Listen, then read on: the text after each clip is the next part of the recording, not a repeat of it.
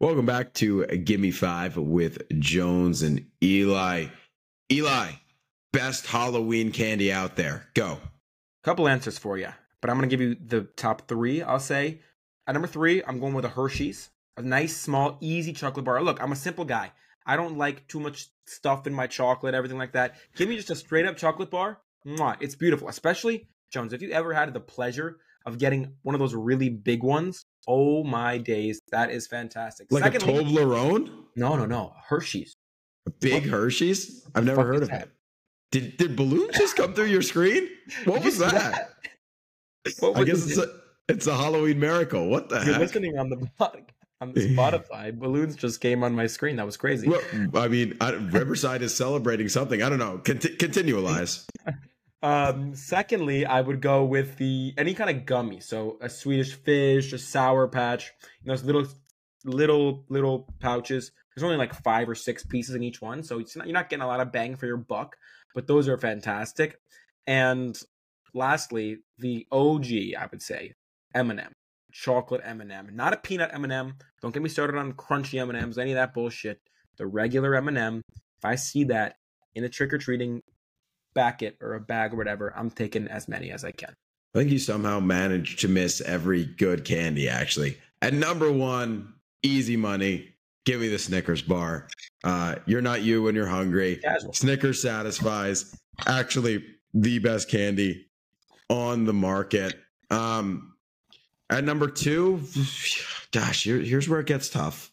What was the second one that you said? Sour Patch or Swedish Fish. Just Sour Patch. Okay, I like Skittles. I think Skittles definitely are in there. I don't know if it's good enough to make my number two. I'm just trying to think, because you also have to pick things that are widely available. So I couldn't say Toblerone just because not many houses are giving away Toblerones. I look for Snickers first. Give me the Baby Ruths. I like the Butterfingers. Butterfingers are not too bad. Give me the Whoppers. There's so many options. But overall, are you a Milky Way guy? I don't even know. Really? It's like a worse version of Snickers. Yeah. It's like I think my dad is a huge Milky Way guy. But I've never understood. My mom and I have always been team Snickers. What are your thoughts on giving away things like chips? I was going to say houses. The worst thing in the history of the world, actually, this is undisputed, is when you would show up at a house and let's say it was like a dentist or something who lived there, and they're giving away apples or they're giving away stickers, not Snickers, like a sticker, like trick or treat. Are you kidding me? I'm 7 years old. I put on a cowboy hat for this night. I'm walking around and you're going to give me a sticker or an apple or a bag of chips would have been okay. But anytime somebody's giving out not candy, at that point, retire from the trick or treating game.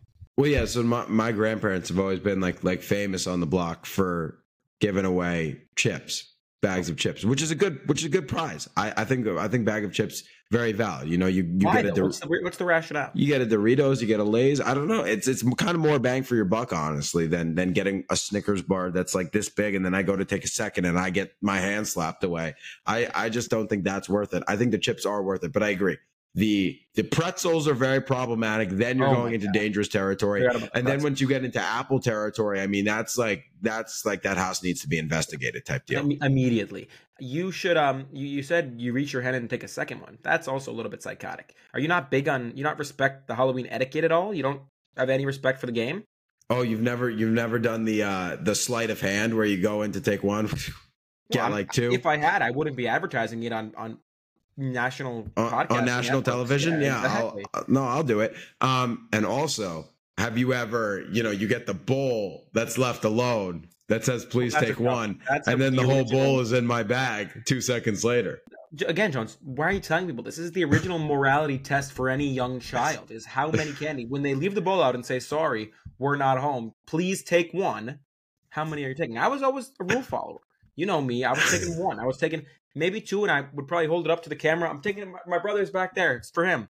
I would never take more than I was allowed to, because if you do that, Jones, it's anarchy, and the system just becomes chaos, and then the poor kids coming behind you, they get nothing. And I can tell you, as the guy who, obviously my house used to hand out candy as well, there's no worse feeling than you buy a certain amount of candy thinking you can have enough for everybody, and the first group comes along, takes half the bowl, now you're screwed for the rest of the night. It's not fair to them. No, stop making it this whole personal morality thing. My goodness. If I'm going to be lazy and leave my candy out, I'm expecting that the first person to come might take it all. Like, that's just the reality of the situation. That's not a bad guy. That's just a good economist in my mind. That's a great way to get your candy to house ratio up extremely.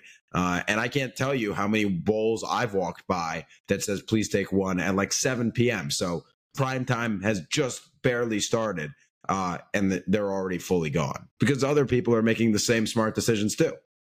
I mean, I don't know. The whole trick-or-treating, so much politics, so much chaos. I'm kind of glad we've aged out of it now, but I'm excited to go back in a few years. Well, I don't know about a few, but a few years. Wow, this man is planning his family fast. This has been Gimme Five with Jones and Eli. A reminder to follow us on Instagram and TikTok for a chance to suggest our next pod topic. Eli, thanks for talking. It was a pleasure, Jones. Talk to you soon.